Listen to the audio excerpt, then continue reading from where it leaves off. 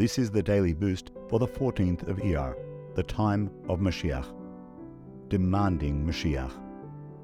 From Numbers 9, 1-12, the first time that the Jewish people observed Passover in the desert, there were some Jews who were impure and so were unable to partake of the Paschal lamb. These men complained to Moshe, "Why should we lose out?" Moshe asked God what to do, and God replied that they should bring the sacrifice at the same time the following month.